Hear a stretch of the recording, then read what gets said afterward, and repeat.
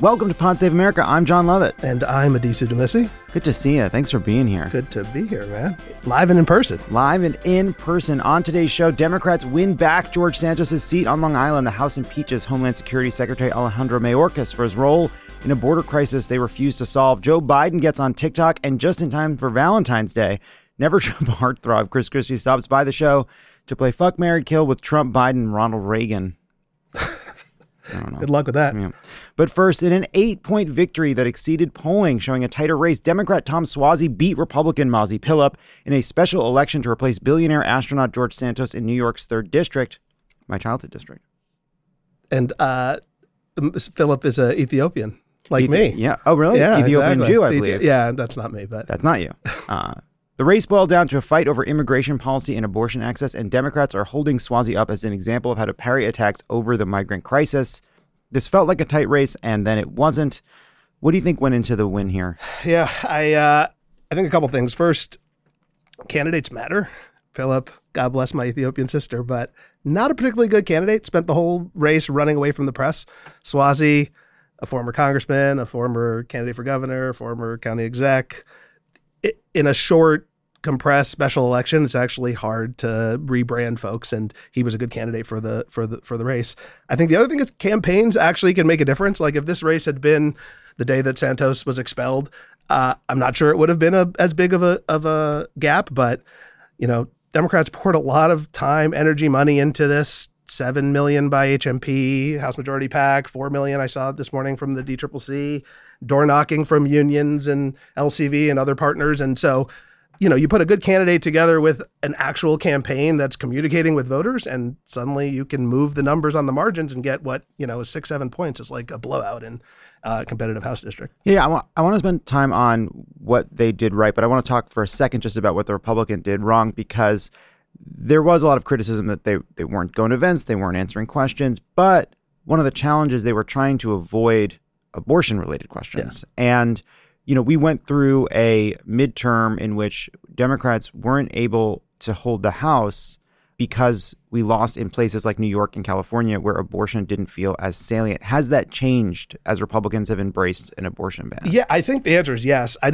There's no doubt in my mind that now we are, 2 years almost removed from Dobbs. It is as salient an issue today as it was then. I think it's going to continue into the fall. I didn't think that was going to be the case, if I'm going to be honest, in the fall or summer of 2022. But I think continuing to hit Republicans over the head with the abortion issue is going to be a strategy that House, Senate, presidential, every campaign takes going into the fall. It is still as salient as ever. And you got to do it both in paid media, earned media, you name it. It's top of the list, and it's going to continue to be top of the list. And I think the D-Trip, the HMPs of the world, the campaign, Suozzi himself did it and went on the offense, right? Like that's the other thing. You got to set the terms of the debate. If you're playing poker, you want to be the guy going all in, not the guy, put to a tough decision. And Democrats need to do more of that. I think the Suozzi campaign did that pretty effectively. So let's talk about where Democrats did feel like they were a little bit on defense, which was on immigration. Suozzi openly characterized the immigration situation at the border as a crisis. He talked about migrants streaming across the border. Republicans attacked him for saying 2 years ago that he, quote, kicked ICE out of Nassau County. That's referring to immigration and customs enforcement. Here's a clip of an ad that Suozzi ran in response. You've been hearing a lot of nonsense blaming Tom Suozzi for the migrant problem.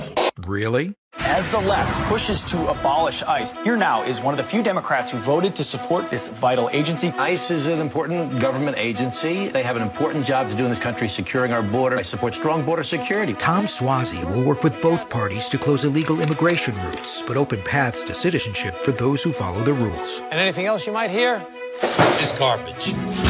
I'm Tom Suozzi, and I approve this message. It's very Long Island. It's very Long Island. It's very Long Island. The accents, and what the man on the street accents really just sort of like shove me into a locker, So what was your take on his messaging around immigration? Yeah, look, I think it is a tricky issue for Democrats. I don't think there's any doubt about it. It remains to the top of the list of voter concerns, even in a place like New York that is pretty far away from the border. Yeah.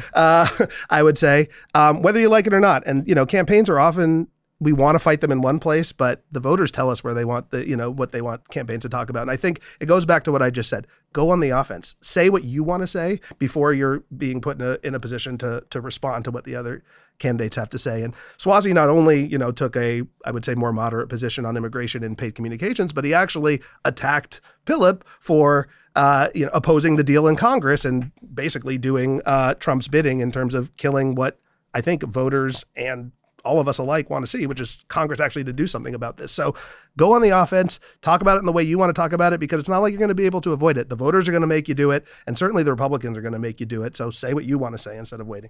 Yeah, I was also a little bit surprised to see in the very limited real estate you have to do any kind of message on immigration, there was still space. It was still important to include a positive pro-immigration message in there. There was still a case for making sure people can come if they follow the rules. There is still, I think. There is, yeah. That's what the voters are. Yeah. Right? Like the voters aren't maybe the MAGA Republican base is in one place, right? But they're not a majority of the electorate. Democrats, moderate Republicans, to the extent they exist in the electorate, if not in Congress, independents, they want Congress to do something that is fair to the people who are here. They want to solve DACA. They want to certainly tighten up border security. There's room for a deal. The Congress is apparently trying to make a deal, right? Which is crazy. You got 70 senators voting for a deal a couple days ago on this. It's really the MAGA base that is pulling the Republicans to the right, and we have to take advantage of that by kind of seizing that middle. So Democrats outperform the polling. We've done well in these off-cycle elections. It seems like there's been a kind of flip in the script where Democrats now do better in some of these low turnout elections. At the same time, it does give us some glimmer of hope for our ability to win in some of these close New York districts. New York 4 is currently held by a Republican. He won by 4%. The 17th, Lawler won by 0.64%. That's where Mondare is running. The 18th, 0.3%. The 22nd, 0.98%. The 19th, 1.6%. So there's a ton of really, really close races here. How much of a lesson can you learn from what just happened? Well, I will say, and I would have said this if the Republicans had won on Tuesday as well, you can't read too much into a special election. Like, we all have to just take a breath, right? It's February. There was a snowstorm on Long Island. Like, who knows what's going to be happening in November. With that said, I do think it shows, like I said, to start, campaigns matter. Candidate quality matters. We saw this in 2022, right? If the Republicans in all these primaries nominate right-wing lunatics, it creates a lot of space for us, and I think they're going to.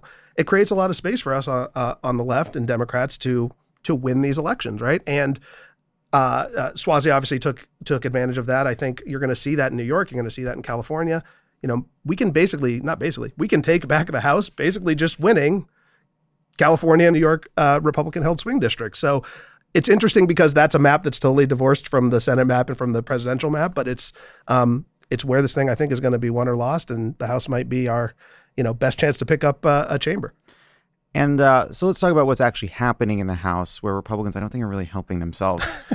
Last night, Republicans succeeded in impeaching Alejandro Mayorkas, the Secretary of Homeland Security, allegedly for not following the country's immigration laws. The resolution passed by a single vote after Majority Leader Steve Scalise arrived back at the Capitol from cancer treatment. Mayorkas becomes the first cabinet official to be impeached since 1876, the mutton chops era. It's a joke. It would need 2/3, obviously, in the Senate, which is controlled by Democrats. Yeah, not gonna happen. Democrats in the Senate are just figuring out how quickly they can get rid of this thing. Only 3 Republicans voted no. Mike Gallagher, Ken Buck, Tom McClintock. Gallagher isn't running again. Now, at the same time, just to underscore the politics here, a Blueprint poll found that when voters are presented with a generic ballot, Democrats lead by 3 points. But when presented with a Democrat who supports the bipartisan border deal versus a Republican who supports impeaching Mayorkas, the Democrat leads by 13 points. Why were only 3 Republicans able to vote in a way that is just good politics? Yeah. They are terrified of Donald Trump. The answer is they are terrified of Donald Trump. And I think when we were in San Jose, the last time I was on the show, I said this: the Republican Party is the party of Donald Trump and MAGA now. It just is. If 214 Republicans are going to vote for a political stunt that they know has no future and is frankly a terrible precedent for the United States, just because basically Donald Trump told them to do it, that's where we are, right? The reason why Republicans won't vote for this is because they're scared that Donald Trump is going to bash them over the head. They're going to lose in a primary. They're going to have the MAGA base turn against them. They're more scared of that than what hopefully is going to happen in November, which is that they lose the general election against a Democrat. And obviously in some of these Republican districts, there's, that's not a possibility. But these swing district Republicans who are voting to impeach Mayorkas, they're putting themselves in danger, but they're showing that they're wholly owned subsidiaries of Donald Trump. Is this in any way like a sop to the base, to Trump, because they know that as bad as the politics on Mayorkas are, the politics on impeaching Biden would be that much worse? Yeah, I think it is a bit of a cop-out on the Biden impeachment stuff, which, it's like, okay, well, I want steak for dinner, but instead I'll get, Beyond Meat or something, with all due respect to the vegans out there, or vegetarians. But yeah, I think it's a cop-out, right? But I don't think it's going to play well, right? It's not going to play well with swing voters who understand that impeachment is something you use for extraordinary circumstances, and this is a policy disagreement. Right? Sure, you might disagree with somebody, but you don't impeach them because you think they're running bad policy. You impeach them for high crimes and misdemeanors. And voters are smarter than we give them credit for. Oftentimes, I think all the time. And these folks are, again, they're more scared of the right base than they are of losing in a general election. That should play to our benefit in November. So it's very hard to change, I think, a long-held perception, one of which is Republicans are just tougher on the border and Democrats aren't. That's what we see in polls. When people are concerned about the borders, they support Republican policies over Democratic policies. They are more likely to trust a Republican over a Democrat. Is their bumbling in the last couple of weeks bad enough to change that dynamic, or can it turn an advantage into a disadvantage, or is it only bad enough to mute an advantage?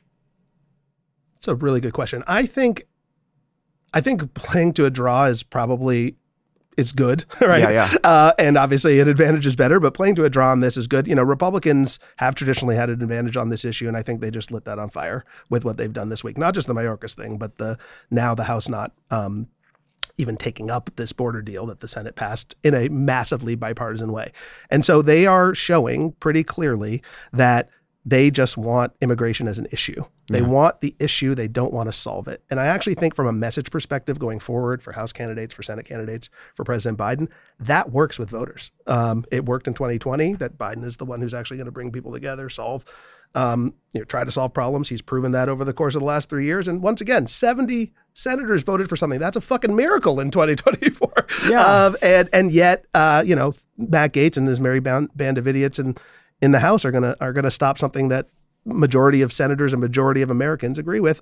It will hurt. I think it will hurt if we push that message as publicly come the fall campaign. Yeah. So Chris Murphy, I think, has a lot of righteous indignation right now, in part because he spent a lot of time trying to figure out this border deal. And so the Senate passes a foreign aid bill that has money for Ukraine, Israel, Taiwan, humanitarian assistance for Gaza. This is the version that strips out the border security deal that Murphy and Langford made. It goes over to the House. Now, House Republicans said they won't vote for a Ukraine bill unless there's a border bill. Then Trump said, don't do that. I want the border chaos. They said, okay, we won't pass the border deal. They strip out the border deal. Now Mike Johnson says, well, we can't pass the Ukraine bill. Do that. There's no, without a border deal. So House Republicans have now basically set up a situation where they've impeached Mayorkas over a crisis they will refuse to solve. There's a majority of Democrats and Republicans that would like to vote for Ukraine aid, Israel aid, Taiwan aid. He has an even slimmer majority than ever before, right? He just lost. One fewer as of Tuesday. As of Tuesday, George Santos just posted -1. The next time he doesn't have a hope of filling a seat is in May when McCarthy's seat could be filled by a Republican. What happens? Smarter minds than I are going to have to figure that out. I think. Look, I've never been Speaker of the House. I don't want the job. Which is frankly a shame. Yeah, I know. Exactly. If you want to elect me next January, guys, you don't have to be. You don't have to be a member of the House. No, please elect Hakeem Jeffries. But when you only have a 4-seat majority, 2-seat majority, I think as it is right now, or you can only lose 2 votes, everybody matters, right? And that's the problem that if I'm giving Johnson the benefit of the doubt that he has to deal with is that Matt Gaetz and Marjorie Taylor Greene can torpedo literally anything that might come to the floor of the House, and they've proven themselves willing to do that. And so he's in a pickle. If this thing came to the floor, it would pass. Yeah. I truly believe that. It would lose some votes on the left. It would lose some votes on the right. It would pass. It would pass in the middle. The question is, will he be willing to take the political hit, I think, from the right, he being Johnson, to bring it up? I don't know with the guy. I don't know if he's willing to do it. I think the honeymoon period might be over in the post-McCarthy era, and we might be stuck in this position where a majority of the House, a majority of the Senate, the president's willing to sign it, the majority of American people want to do it, and the Gateses and Taylor Greens of the world stop us from having a real solution to a real problem. Yeah, I wonder too. It's the fact that only 3 Republicans were able to buck voting for the impeachment does not bode well for like a discharge position, which would basically what that would mean is if there is a majority of people in the House that want to pass a bipartisan aid bill for Ukraine, Israel, and Taiwan, they can, if everyone signs a letter. Democrats 213 Democrats have already signed that kind of a letter. A few would probably drop off because they don't believe in unconditional aid for Israel. But nonetheless, so you need a dozen or so Republicans to say, I'm willing to do this, but none of them want to go first. Yeah, I think it's a collective action problem. As always. As always, right? It's, no one wants to be that first Republican. If you can get a group of whatever, I can't do the math off the top of my head, but 12, 15, whatever it'll be once you subtract the Democrats that would drop off maybe. But I think the odds are low. I think it ultimately is going to be a Speaker Johnson question, and whether or not he wants to govern or whether or not he wants to be a tool of Donald Trump. And I think I know where this thing is headed. It is just so galling that they would not like that. There are Republicans, sort of establishment foreign policy types that just want to do the Ukraine aid because they understand and believe in the importance of supporting Ukraine in that war, and that they have seen, they all say that in their kind of closed door briefings that Ukraine could lose and the consequences would be catastrophic. But they were also open and willing to do the border deal until Trump tried to squash it. Then, because the border piece of it got killed, they did just the aid. And then Attorney General of Texas, Ken Paxton, posts, "Unbelievable that John Cornyn would stay up all night to defend other countries' borders, but not America." That's what Ken Paxton posts on X. Now, Cornyn replies, "Ken, your criminal defense lawyers are calling to suggest you spend less time pushing Russian propaganda and more time defending long-standing felony charges against you in Houston, as well as ongoing federal grand jury proceedings in San Antonio that will probably result in further criminal charges." Getting spicy in the Texas Republican Party. Who knew? I love it. Yeah, me too. I love it. Ken Paxton is a fucking prick. Yeah, and he deserves it. He deserves it. Also, John Cornyn fucking deserves it because he went along with stripping out the border deal that they demanded. So there you go. They're making misstep after misstep, I think, and it's putting them to your original question here, they are giving up an issue that they had an advantage on. And they're doing it in the most clumsy, dumb way possible. The question is, can we take advantage of it? Politically speaking, right? Well, I think the first question is, can we actually pass something? Because I do think from a messaging perspective, it would be fantastic for Democrats to be able to go out there and say, we did something about this, or we tried to do something about this. Good for Biden, good for Senate and House Democrats to do that. But in the event that what I think will happen happens, they have given us all the tools. They have given us the hammer. They have given us the nail. We just have to pound it in right here. And it's clear that there's a divide within their own party between the sort of traditionalists and the MAGA folks on this particular issue, and we need to exploit it. Yeah, it's also, Washington Post found that every Ukraine aid vote has gotten at least 73% support in the House. So every vote has been bipartisan. Why? Because even though the Republican base and actually the country is, I think, less behind foreign military support in general than I think Republicans, Democrats in Washington are. Regardless, a majority understands the stakes and that they're not just about pleasing Donald Trump or winning over the base, that there's a real conflict with real consequences, very dangerous, that they all understand they have a role in supporting our ally. And the fact that we're in a place where Mike Johnson is basically boxed him in to the point where he can't do what 73% of the House thinks is essential for national security, despite the politics. And I would guess a majority or close to it of his own caucus, right? For sure. Obviously, the majority of the Democratic caucus. The majority of the Republicans would absolutely vote for this if it was an anonymous vote. Oh, they may be afraid of their base. Unquestionably, afraid of the base on the floor. Unquestionably, and it's it's sad. It's a sad commentary on the Republican Party, but and on the state of of Congress, as it were. But it's a political opportunity, right? And I am a political practitioner. What I think of, that's exactly what you are. It's true. What I think of first is how do we use this to win the election so that we have more Democrats in Congress, so that Hakeem Jeffries is the speaker, so Chuck Schumer stays the Senate Majority Leader, so Joe Biden stays the president. So we might actually, I would rather Hakeem Jeffries be sitting there making this decision than Mike Johnson, and we have that choice in 9 months.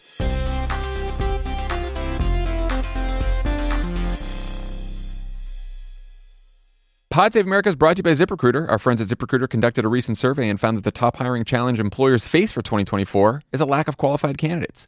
But if you're an employer and need to hire, here's good news. ZipRecruiter has smart tools and features that help you find more qualified candidates fast. And right now, you can try it for free at ZipRecruiter.com/crooked. ZipRecruiter's tools and features help you find the best people for your roles. As soon as you post your job, ZipRecruiter's powerful matching technology shows you candidates whose skills and experience match it. And you can use ZipRecruiter's invite to apply feature to send top candidates a personalized invite to encourage them to respond to your job post. Let ZipRecruiter help you conquer the biggest hiring challenge, finding qualified candidates. See why 4 out of 5 employers who post on ZipRecruiter get a quality candidate within the first day. Just go to this exclusive web address right now to try ZipRecruiter for free. ZipRecruiter.com/crooked. Again, that's ZipRecruiter.com/crooked. ZipRecruiter is the smartest way to hire. Pod Save America is brought to you by Indochino. Just because something is quick and convenient doesn't mean it has to be low quality. Indochino makes fully custom suits, shirts, and outerwear with hand-selected high-quality fabrics. And you don't even have to leave the house to get it. Measure yourself in 10 minutes or visit a showroom. Wear your suit right out of the box and save your measurement profile to make future orders fast. Create a suit that fits you and your style perfectly with endless customization options so you get the exact look you want. From buttons and vents to pockets and lapels, select your styles and they'll build it. Blazers, pants, women's wear, outerwear, and more designed and made for you. Hundreds of high-quality fabrics to choose from, like quality European wools, linen, and cotton in a wide range of colors and patterns, designed to look personalized to your style and taste without the luxury price tag. Love Indochino. I have a couple suits myself. I know you do. Sure do. And I have to say they look great. You look good. You feel good. It's made to measure. Shows up fast. You can do all kinds of little bits of flair, so it's not boring. If you like flair, this is for you. Hey, are you a boring DC influencer who somehow got famous on TikTok or something? Indochino might be perfect for you. Make quality convenient with Indochino. Go to Indochino.com and use code CROOKED to get 10% off any purchase of $399 or more. That's 10% off at INDOCHINO.com with code CROOKED. Pod Save America is brought to you by Article. Article believes in delightful design for every home, and thanks to their online-only model, they have some really delightful prices, too.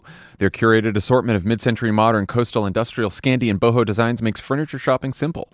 Article's team of designers are all about finding the perfect balance between style, quality, and price. They're dedicated to thoughtful craftsmanship that stands the test of time and looks good doing it. Article offers fast, affordable shipping across the U.S. and Canada. Plus, they won't leave you waiting around. You pick the delivery time, and they'll send you updates every step of the way. Article's knowledgeable customer care team is there when you need them to make sure your experience is smooth and stress-free. We have Article furniture right here in the office, and we have for a long time. Looks good. It's comfortable. Got here fast. Easy to assemble. Yeah. What's not to like? Nothing. Nothing's not to like. How's that for a couple negatives? Right. Article's offering our listeners $50 off your first purchase of $100 or more. To claim, visit article.com/crooked, and the discount will be automatically applied at checkout. That's article.com/crooked for $50 off your first purchase of $100 or more. So, speaking of crass political concerns, Trump is asserting his control not just over the House, but over the Republican Party at large. In a statement on Monday night, Trump announced that he is endorsing his very talented daughter-in-law, Lara Trump, to serve as RNC co-chair. Trump also endorsed his friend, the chairman of the North Carolina Republican Party, and announced that one of his top campaign advisors will become the RNC's chief operating officer. Nikki Haley said she thinks Trump is trying to swing the election by taking over the party apparatus. Which is just, I can't believe she'd think that. Yeah. Let's hear the clip. He's named who's going to be the new RNC chair. His daughter-in-law will be the co-chair. And he is making his campaign manager the officer that runs the party. Think about what's happening right now. Is that how you're going to try and take an election? I mean, yes. Yes, the answer is yes. Yes, no, we like this. This is good. Wow, Lara Trump. She must have really wowed him in the interview. I mean, again, this is the guy who put his daughter and son-in-law in the West Wing, so we can't really. I mean, this is at least down the street a little bit, but yeah, I mean, do you expect any more from Donald Trump? No, right? The RNC, by the time Election Day comes around, is just going to be another account for him to pay his legal bills, and that's what he sees. And Is this actually rigging the election? No. Like, it's another Trump, evidence of Trump just taking over the party, literally, right?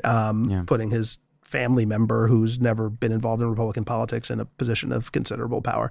Yeah, he likes putting his name. I mean, his name was already all over this place. He likes putting his name on the outside. Yeah, he might just put like a big Trump sign on the RNC building, after he's the official nominee, which would be par for the course for the guy. Is there any actual practical implications of this? So Ronna Romney McDaniel, it looks like she's going to step down after South Carolina. Latest polls showed Trump beating Nikki Haley in South Carolina by, I think, 35 points.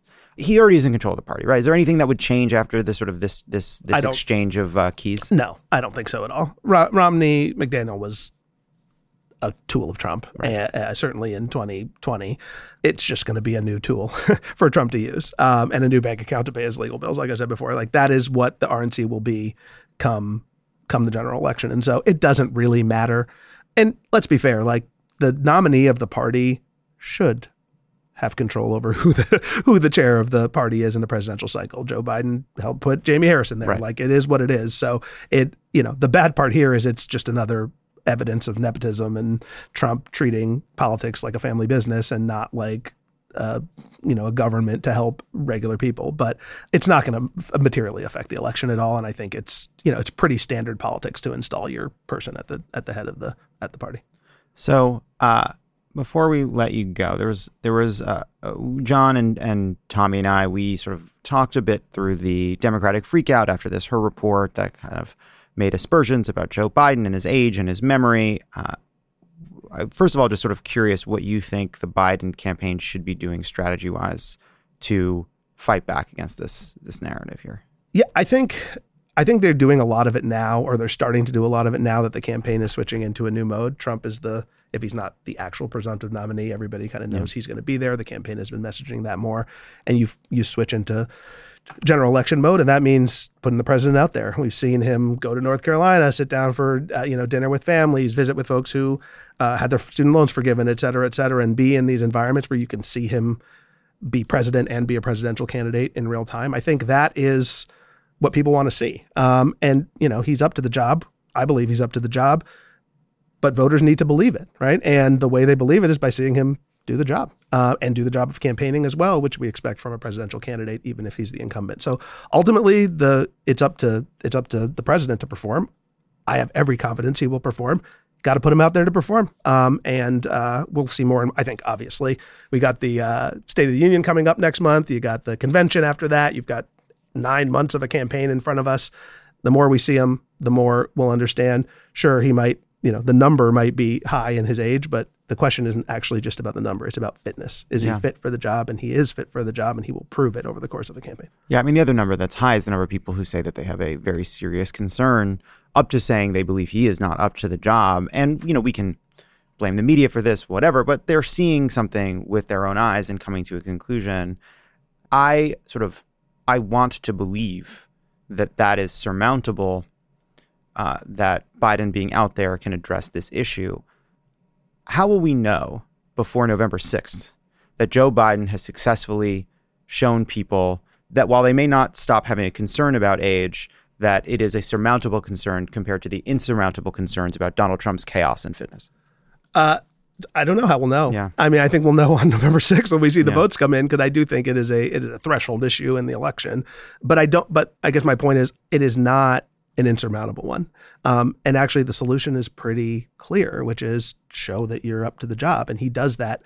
You think about the January 6th speech, the speech after October 7th, last year's State of the Union, which I think was, one of his best moments of his entire presidency and performance. The debates, obviously, in 2020, when the debates in 2020 in the primaries, when he was up, and on his last legs and politically speaking, and performed and took over the primary in a few days. So when the chips are down and where things look bad, Joe Biden tends to perform, right? Yeah. And I think the question is, will he do it, right? That's the political question right now. I believe he will, but we'll know when he does it, right? And there will be plenty of opportunities between, February 14th and November 6th for him to show that to the American public. There'll also be paid advertising. There will be an entire campaign, just thinking back to our original conversation about New York 3 and Swazi, like things change over the course of the campaign. Things, and 9 months is an eternity, right? So there'll be advertising, there'll be things we can't expect, there'll be things we can't expect, and he will have to prove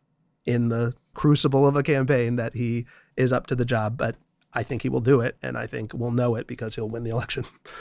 So they launched a TikTok during the Super Bowl. Yeah. Is that good? Is that helpful? I think so.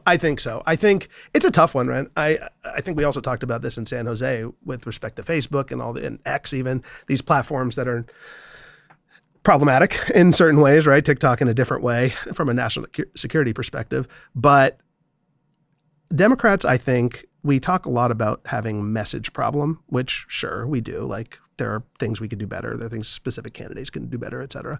But I actually think we have more of a message delivery problem, which is that the media environment is so fragmented now that it's just hard to reach people.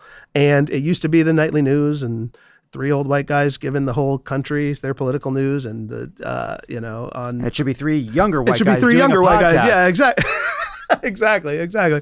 But now it's fractured, right? It's really hard to get to people, young people in particular, but it's true of older people as well. And I think using TikTok as a medium to communicate with people, using X, using Facebook, et cetera, it's just required. Yeah. Whether you like it or not, it's a required part of actually reaching people where they are. And if you are running for president and you're not there, you're missing an entire swath of people and where the conversation is happening. So they have to do it. And I think it's a smart thing to do. And I think they've done, from a content perspective, a good job. It'll get better. I'm sure they'll have some cringe moments too. Listen, it is what it is. My official position is cringe is good. More cringe, cringe. It's just get to people, man. Cringe. You gotta, I'd rather people hear from the president than not, right? And hear from whatever right-wing Pokemon lunatic. Go to the fucking polls. but no, my feeling about this is that of course he should be on TikTok, and of course they should be, I think, trying to make content that is made for TikTok. But what I've been thinking about just the last couple of days, especially since this report came out, is one way I think people, one big challenge we have, right, is that there's this perception reality disconnect. And if I was being honest, what I would say is Joe Biden, by all accounts behind the scenes, he's not as energetic as he wants to. He's an older man, but he is sharp. He is on top of these issues. And he has been, certainly on domestic policy, an extraordinary president. Even, Kevin McCarthy says, that Joe Biden, is as sharp as a tack, even if he pretends otherwise in public. And yet, I think sometimes he seems older and he seems frail. Donald Trump, felony indictment will sharpen the mind. He is energetic and bombastic on stage, which assuages people about his advanced age. Yet behind the scenes, he is mentally, psychologically, emotionally unfit to be president. And I wonder if there are ways in which the Biden campaign can show and not tell this story about that beyond just giving energetic and good speeches, which I think you're right. January 6th, the speech was excellent. The State of the Union was excellent. What can we do to show people Joe Biden as president to make that argument rather than tell that argument? Yeah, like I said, I think what they've been doing, particularly in social media spaces, is put him with real people. It's where he always has excelled. If you think back to even his 2008 campaign, but certainly when he was chosen as vice president, and what the Obama campaign did with him in 2008 is they sent him out to, where white folks are basically, and let him be Joe. And he, with all its warts and its pluses and minuses. And I think people still, I know this from research and I know this from my gut, still think Joe Biden is a good and decent man. He might be an older good and decent man, but he's a good and decent man who has the best interests of the country at heart. And reminding them of that by putting him in sort of positions where he can show it can overcome sort of the reality that he's older, 4 years older than he was, 4 years ago. And so that is, to me, that's the campaign strategy piece of this, right? You got to put him in positions to be himself and show the best of himself. And that's what a campaign is. I'm going back to that. Like, we have 9 months to do that. And I think they will do that. I hope they will do that.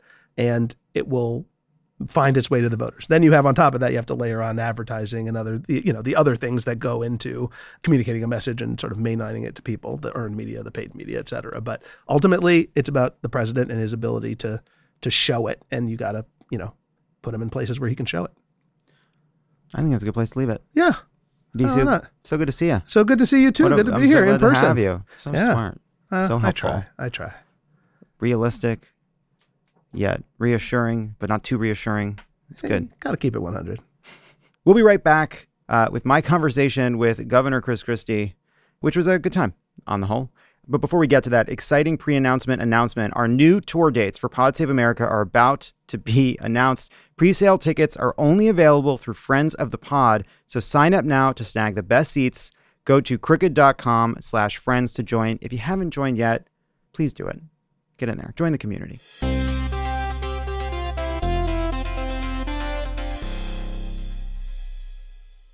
Pod Save America is brought to you by Beam. Are you having trouble sleeping or staying asleep? Have you tried other sleep supplements with no success? Sleep is the foundation of our mental and physical health. Proper sleep can also increase focus, boost energy, and improve your mood. Beam's Dream Powder, a science-backed, healthy hot cocoa for sleep. Now available in delicious flavors like chocolate peanut butter, cinnamon cocoa, and sea salt caramel, with only 15 calories and 0 grams of sugar. Beam Dream is easy to add to your nighttime routine. Just mix Dream into hot water or milk, froth, and enjoy before bed.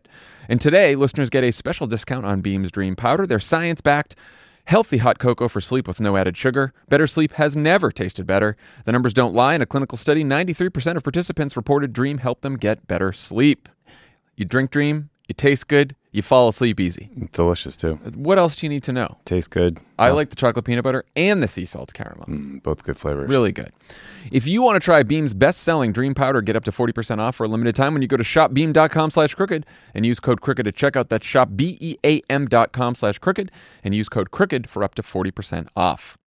Reclaim your time now that you can listen to 4 weekly ads-free episodes across Pod Save America and Pod Save the World. There's never been a better time to join Crooked's Friend of the Pod subscription community. The marketing people say that listening ads-free saves you up to 2 hours of ad listening each month. Imagine the possibilities. You know what you can do with 2 extra hours a week? You can listen to more podcasts. Exactly. 2 more episodes. That's 2 more episodes. Yeah. Get more stuff in your brain. Yeah. Get more stuff in that brain. More stuff and content in there like you're a foie gras goose. Become a member today. Go to crooked.com/friends now to learn more. Did you know that women make up 56% of law students? That's grounds for bragging rights at the dinner table for your conservative uncle who still thinks women belong in the kitchen. It's clear that the future of the legal field is female. So why are so many legal podcasts and reviews authored by men? Hi, I'm Leah Littman. I'm Kate Shaw. And with Melissa Murray, we are the hosts of Strict Scrutiny. Each week, we break down the latest headlines and biggest legal questions facing our country through the lens of diverse voices to give you expert views you won't hear anywhere else. Strict Scrutiny is your guide to the Supreme Court. New episodes drop every Monday, plus bonuses whenever the Supreme Court takes away another one of our rights. Make sure to subscribe to Strict Scrutiny wherever you get your podcasts.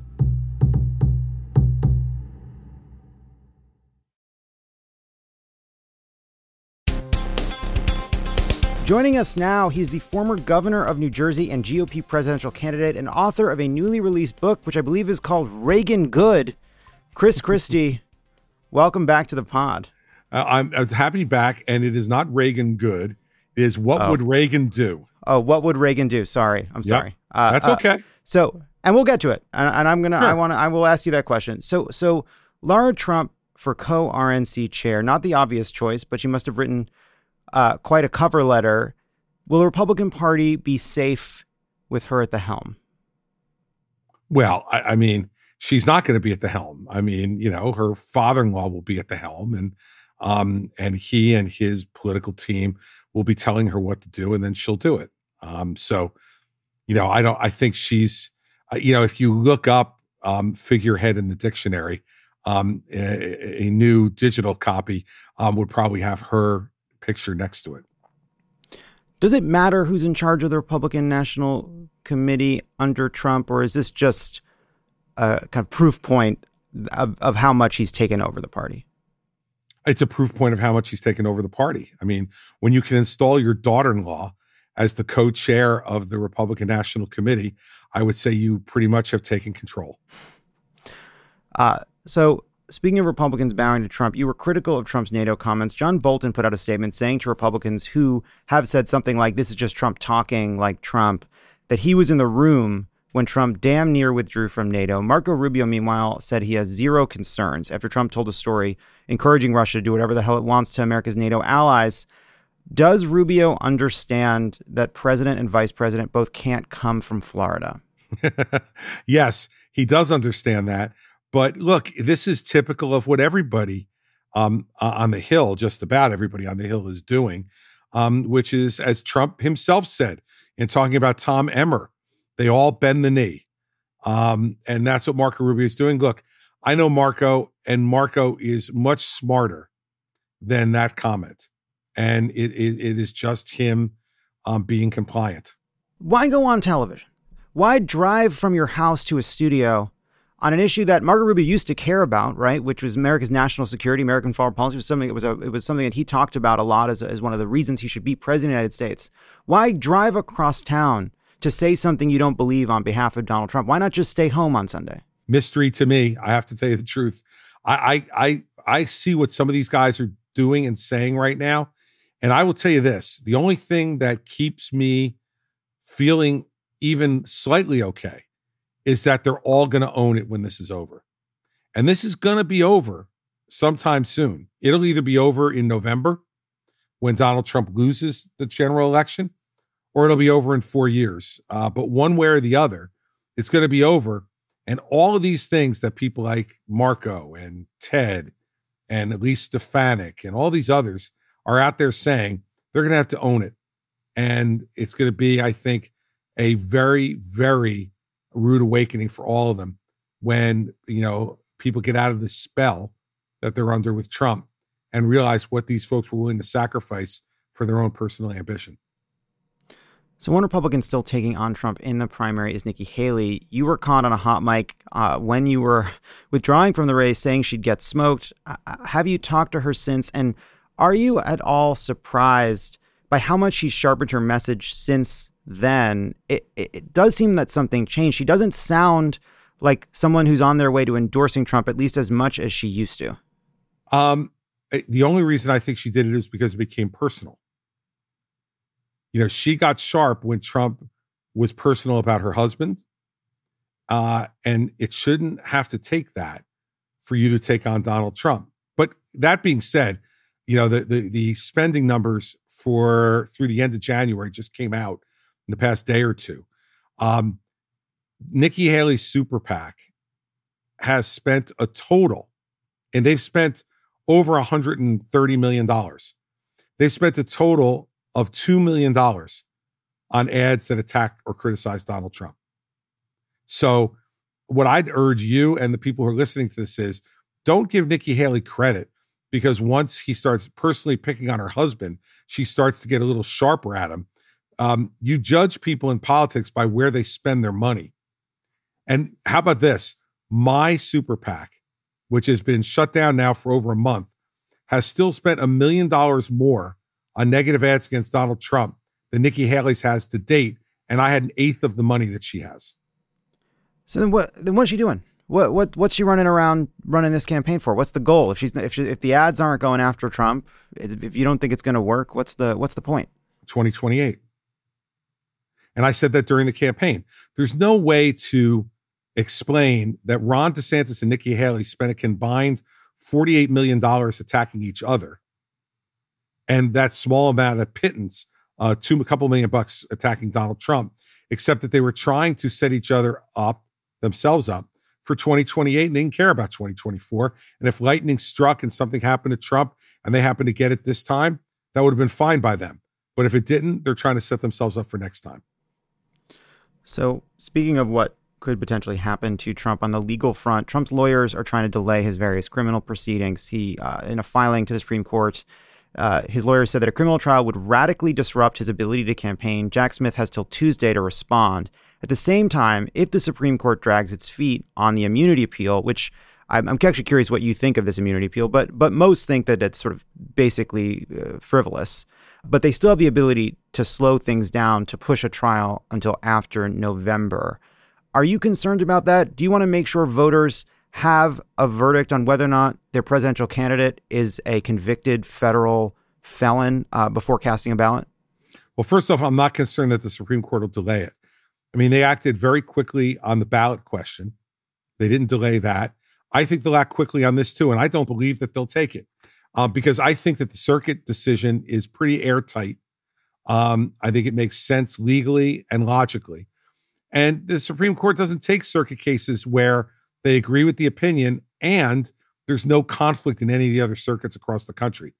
So I happen to think they're not going to take the case. And I think that in the end, that'll mean Trump will probably wind up being on trial sometime in May of this year.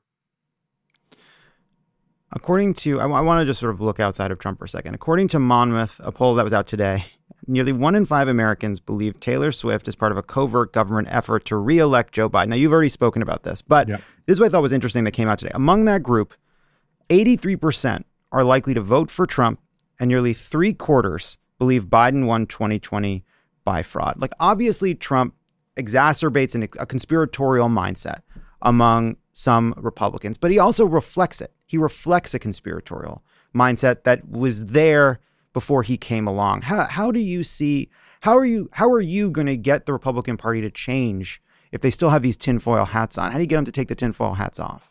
Well, I'd say, look, I'd do more than say he reflects it. He not only induces it, he gives it oxygen. Mm-hmm. Every day he gives it oxygen. And he wants to because he knows that that's part of his base. Now, when you think about that, the people who are convinced that the election was stolen and that the ridiculous Taylor Swift stuff, these are people who I think fall into 3 categories. Category number 1 is people who really, really believe this stuff. I think that's the smallest of the cohorts. Then there's a group that really despises Joe Biden and his policies, and they want to believe the election was stolen. That's probably the largest of the cohort. And then the third piece are the people who say, look, I know Trump's nuts, and I know that this doesn't make any sense, but I'm going to stick with him and support him in all these things because I really don't want the Democratic Party completely in charge. And I say that's the second largest cohort. And they justify everything that way by saying, well, I agree more with his policies, even though he's somebody who wanted to take the Constitution and burn it. And they're willing to walk away from that because they like his policy on taxes better. To me, as important as taxes are, they're not more important than the Constitution. So I know you've said, I mean, that actually I think goes to sort of this larger question. You've said you won't vote for Trump, and you said you're not prepared to vote for Joe Biden, or you can't see yourself voting for Joe Biden because you have a lot of disagreements. You have concerns about his age. Your book is called What Would Reagan Do? Do you see more of a through line between Reagan's optimistic message and Joe Biden's message about America's fundamental decency than you do with Trump's message about how there's American carnage and America is corrupt, America is broken? Yeah, sure. Absolutely. I don't think Ronald Reagan would recognize the Republican Party as it stands right now. And worse than not recognize it, he stood up against it. Remember, back in the early to mid-'60s, the John Birch Society, which was, as you know, greatly racist and anti-Semitic, was a big force in the Republican Party. And Reagan was one of 2 people who publicly stood up against it. It was Reagan and William Buckley. And I write about that in the book. So I think not only would Ronald Reagan not recognize this group and would have more in common from an aspirational perspective with Joe Biden, but I think Ronald Reagan would have been like me on the campaign trail. He would have been campaigning against this because there were certain principles he was unwilling to abandon. And I think protection of the view of America as a shining city on a hill and an example for the rest of the world is one of those things Reagan would not have given into.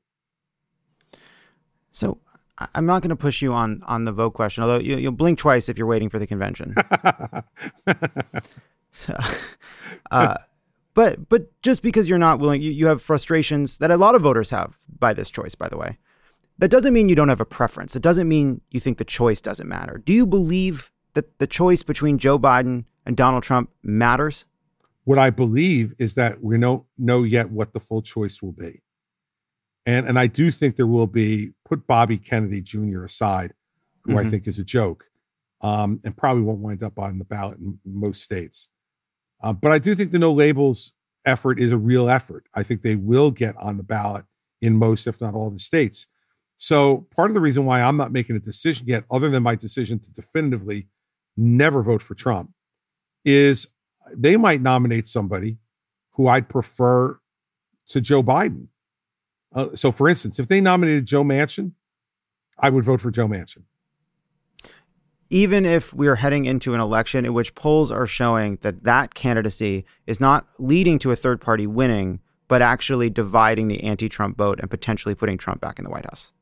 No, you know, I don't think that's what I think. You care too much about this. I think you don't want Trump to win. I don't want Trump to win. And I would certainly, that would be something I would evaluate as the time went on. I wouldn't be an early voter.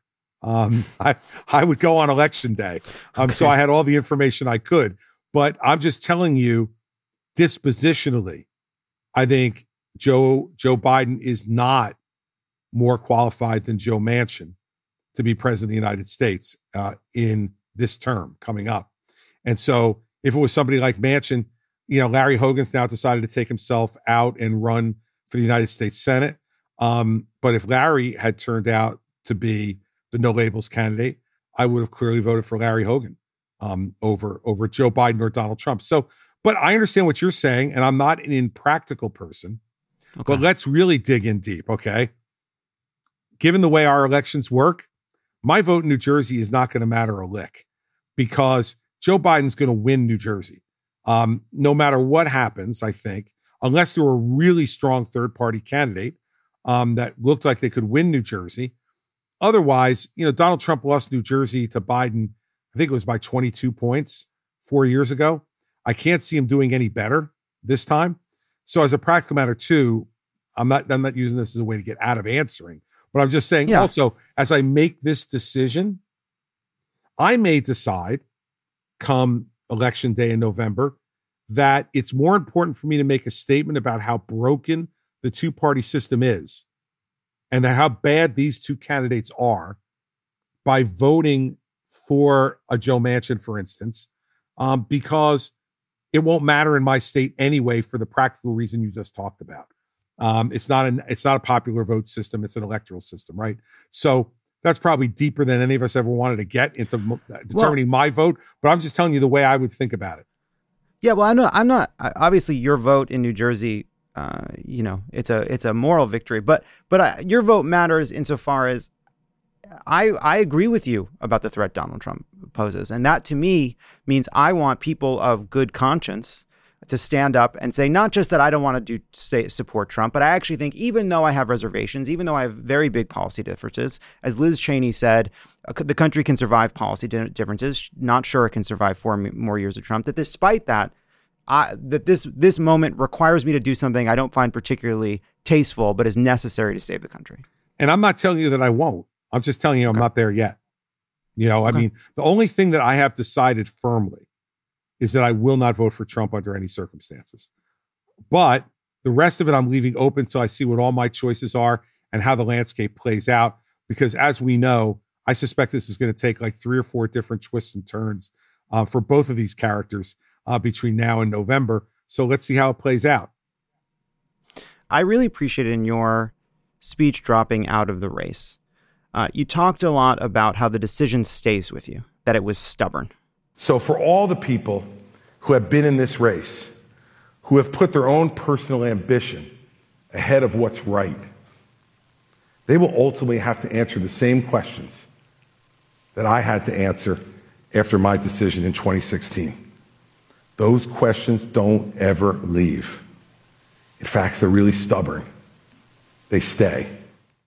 How does the stubbornness of your realization around your previous endorsement of Trump, how does it affect how you think about your role in this election? It makes me believe that I have to be as outspoken as I've already been and continue to be. That even though I'm no longer a candidate, that was not a surrender of my principles. It was a surrender to the reality of the primary. And so I intend to be just as vocal, just as active in pointing out to Republicans and independents all over this country why he is not a fit option to be president. And I feel like I have an obligation to do that because in my heart, I believe it to be true. And in my head, knowing him as well and as long as I do, I know it's the truth. So before we let you go, obviously I presented you with the big hypothetical, but I just want to understand your mindset on a few other rapid fire hypotheticals on Biden versus Trump. Okay. Just to see where your head's at. Sure. Who would you trust to water your plants if you were out of town, Trump or Biden? Trump. Oh, come on. To water your plants? Your plants are fucking dead. I'm afraid Biden would forget. Oh, there. You know, I knew you were going to fucking do that. I was trying to get Who would you trust to peacefully transfer power between administrations? Biden. Who would you trust to watch your stuff at Starbucks when you went to the bathroom? They're both so bad. I would ask the barista That's to watch my stuff. All right. God. All right. And now look, this is a little morbid, and maybe I don't mean it to be glib, but I do just mean it about the men, which is, who would you rather give a eulogy if you were to die? Biden, because I've known him for 40 years, and I think I could more honestly say the kind of things you'd like to say at someone's funeral about him than I could about Trump. Final question. What are you doing for your wife for Valentine's Day? And it can't be buying flowers on your way home, because anyone married to you deserves so much more. Well, I'm already home, so I blew that. Oh, wow. I have gotten her a card and written a note. Card? Hold on now. Let me give the full answer. We made an agreement with each other this year at my wife's suggestion. Mm-hmm. She said, look, I don't know what I want to get you for Valentine's Day. I don't want to waste the time trying to figure it out. Mm-hmm. Can we please don't make me feel guilty, though, by going out and getting me something and then I'm going to have nothing for you. So let's not exchange gifts this Valentine's Day. And I'm going to stick with that. We're not going to exchange gifts. And by the way, we've been married. We've been married for 38 years. What kind of? We've been together for 40. And so we've exchanged probably 37 or 38 Valentine's Day gifts. So when you get to this stage, it's a little bit different. But if you read my card. What a trap you fell in. What a trap. But look, if you read my card, it would bring tears to your eyes. You'd weep. All right. You'd weep. All right. The book is What Would Reagan Do? And apparently it's whatever you think you should do.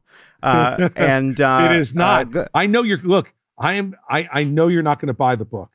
So I'm not going to buy the book. I know you're not. So I am going to send you a signed copy of the book. Great. And I just want to know, we have a book, all right? And I'm just saying, if you're hearing this and you're even considering buying Chris Christie's book and you haven't bought our book first, you can go fuck yourself. Oh, well, look, why can't they buy both? Oh, now I feel this. Now I feel dirty. The stock market is at an all-time high. People, are doing a little bit better. Why can't they go buy both books? Thanks to Joe Biden's leadership. Thanks to Joe Biden's leadership. And the convention speech writes itself. I don't know about that. I might say it was because of the great work of the chairman of the Fed. Fucking get out of here. Governor Chris Christie, this sucks. You love this. You love this. Happy Valentine's Day to us both. And to both of us. Absolutely. Feel the love.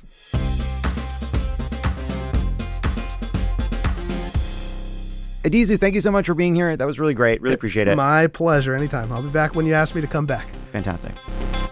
If you want to get ad-free episodes, exclusive content, and more, consider joining our Friends of the Pod subscription community at crooked.com/friends. And if you're already doom scrolling, don't forget to follow us at Pod Save America on Instagram, Twitter, and YouTube for access to full episodes, bonus content, and more. Plus, if you're as opinionated as we are, consider dropping us a review.